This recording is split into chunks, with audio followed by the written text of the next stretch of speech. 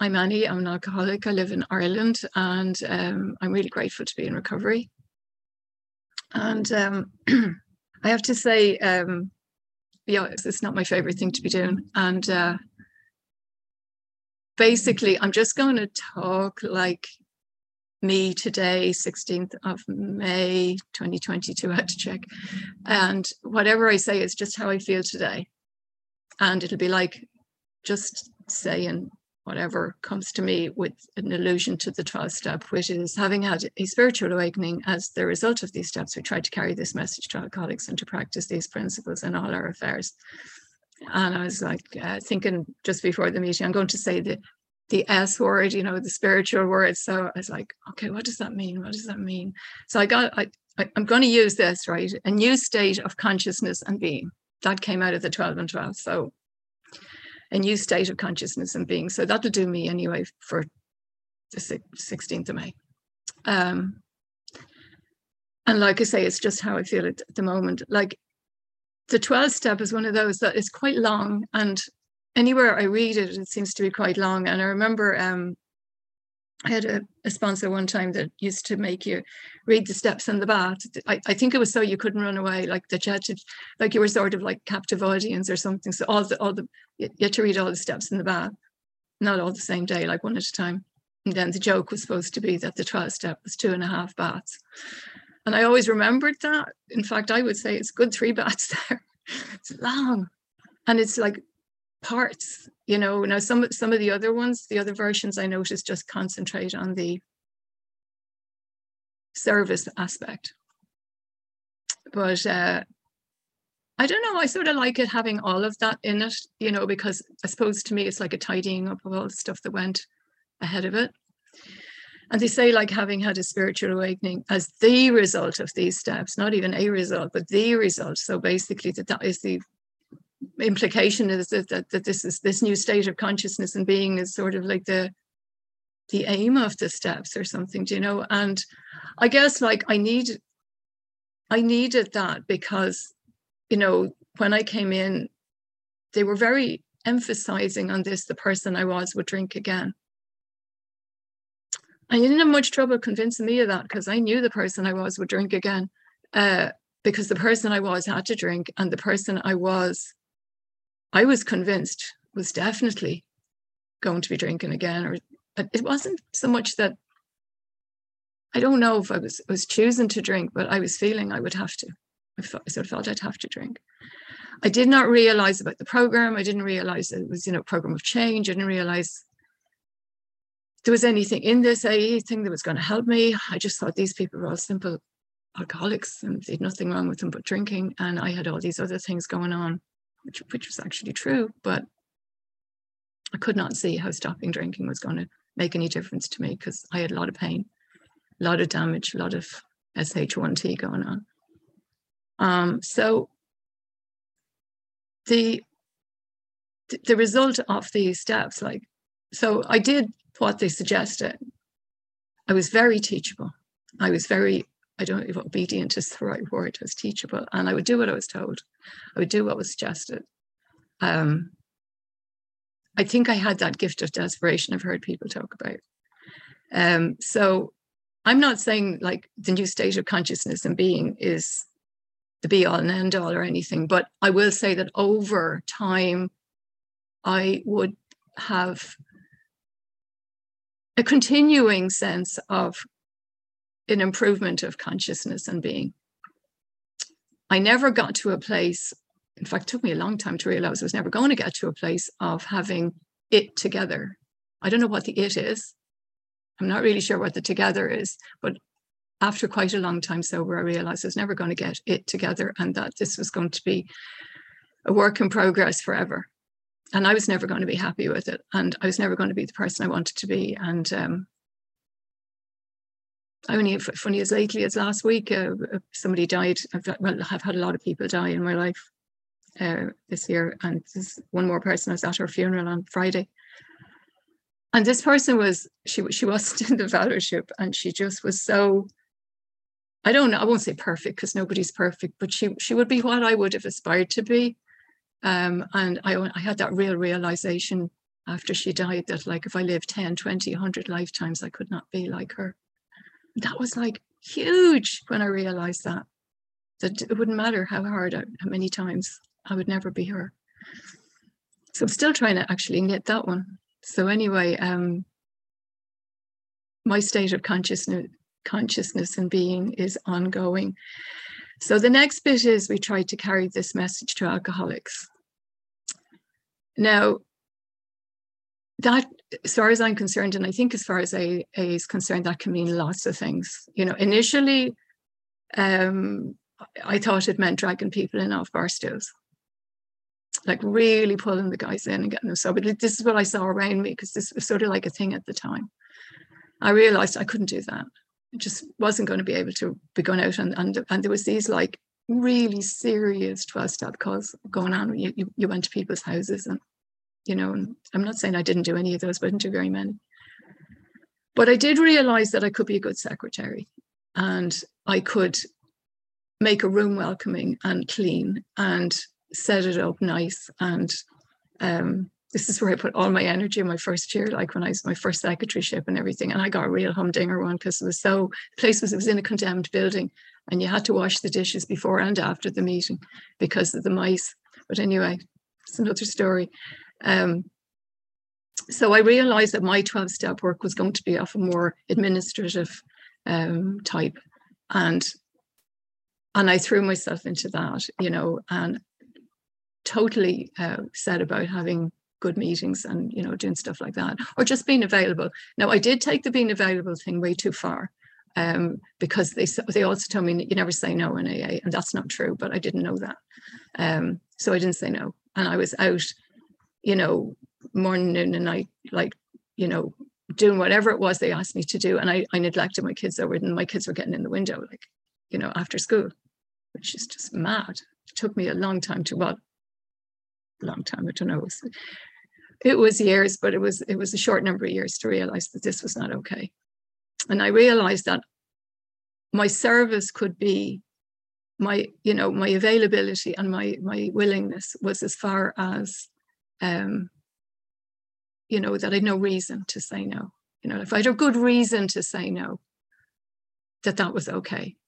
And if it was an excuse, then that wasn't okay. And this is how I labeled it after that. And like a good reason could be my family. My good reason could be because I needed to have a meal with my kids that wasn't being interrupted by the telephone. Because back then the telephone was in the hall, and you had to go out and stand in the hall, and your kids were inside waiting for their dinner for 2 hours. Like there was so much of that. But then I began to see, and it did take this, you know, you must think this woman's slow, but yeah, I was very slow. I'm very slow. It took me a long time to work all of this out. So that's what I still live on that one. If I don't have a good reason to, you know, I'll say yes. If I have a good reason to say no, I'll say no. And I always run that one in my head. Whether I want to do it or not, is not the question. The other thing, and I think this is important, my earlier days sponsoring people, everyone drank. All my sponsees drank. And I felt really bad about that. And people pointed out to me that I didn't drink. And then I began to see that, sure, this is for me. Like I'm doing this for myself. You know, like anything I do is for me. It's not for the other person. Like if they get something out of it, I can only do my best for that.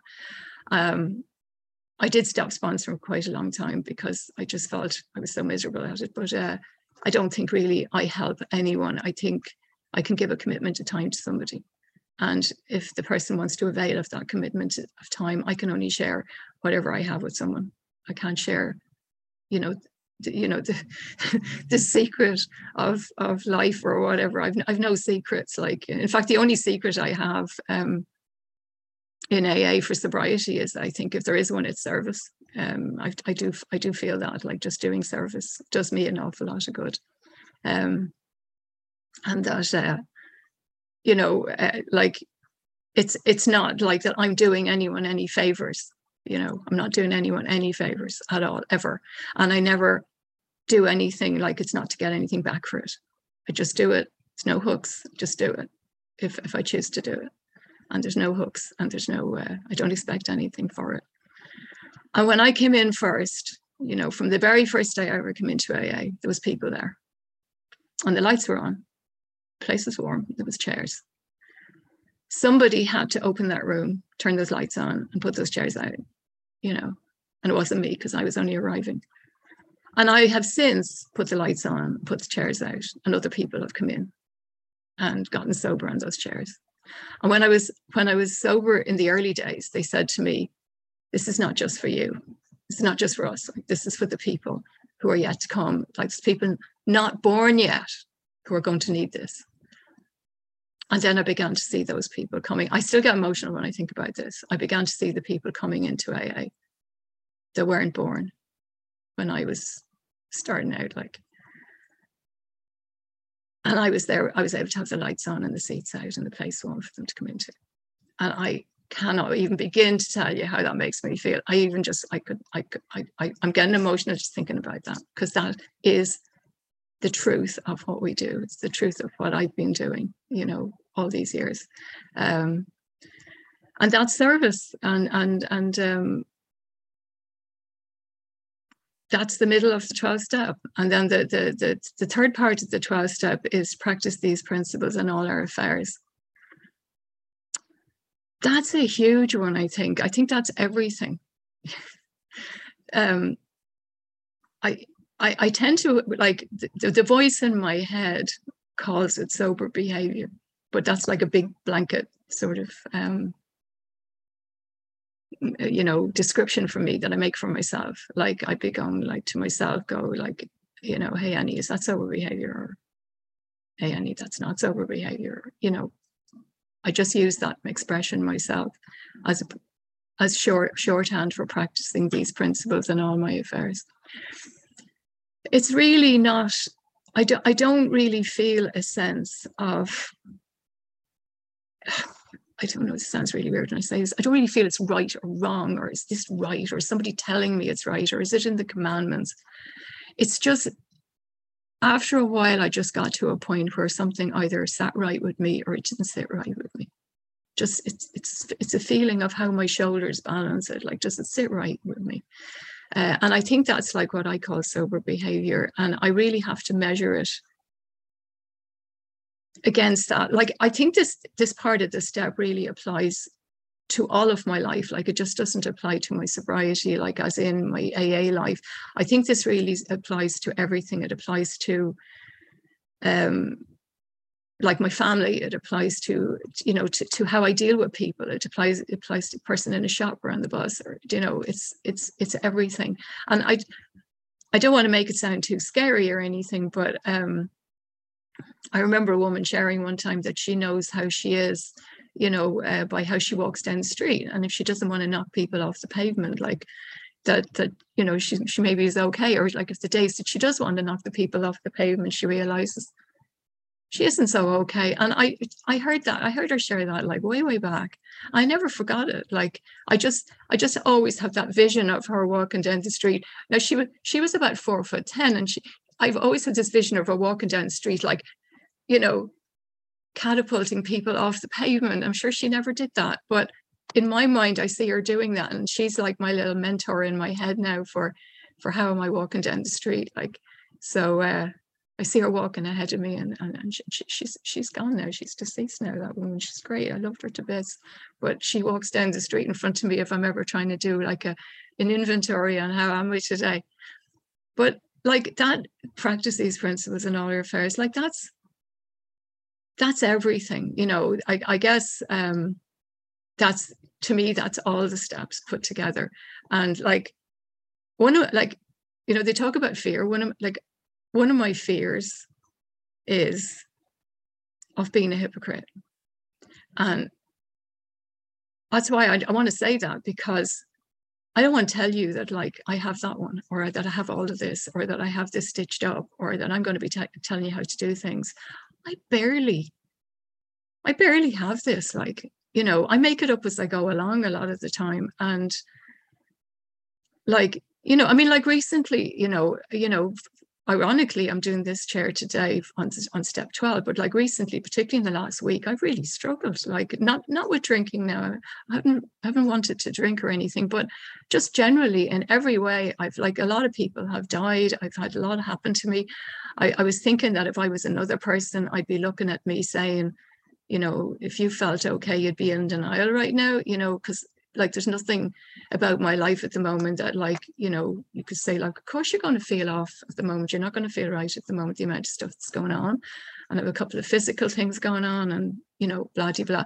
So a lot depends. And this is why I said about the date, you know, a lot of the things for me anyway, depends on how am I right now?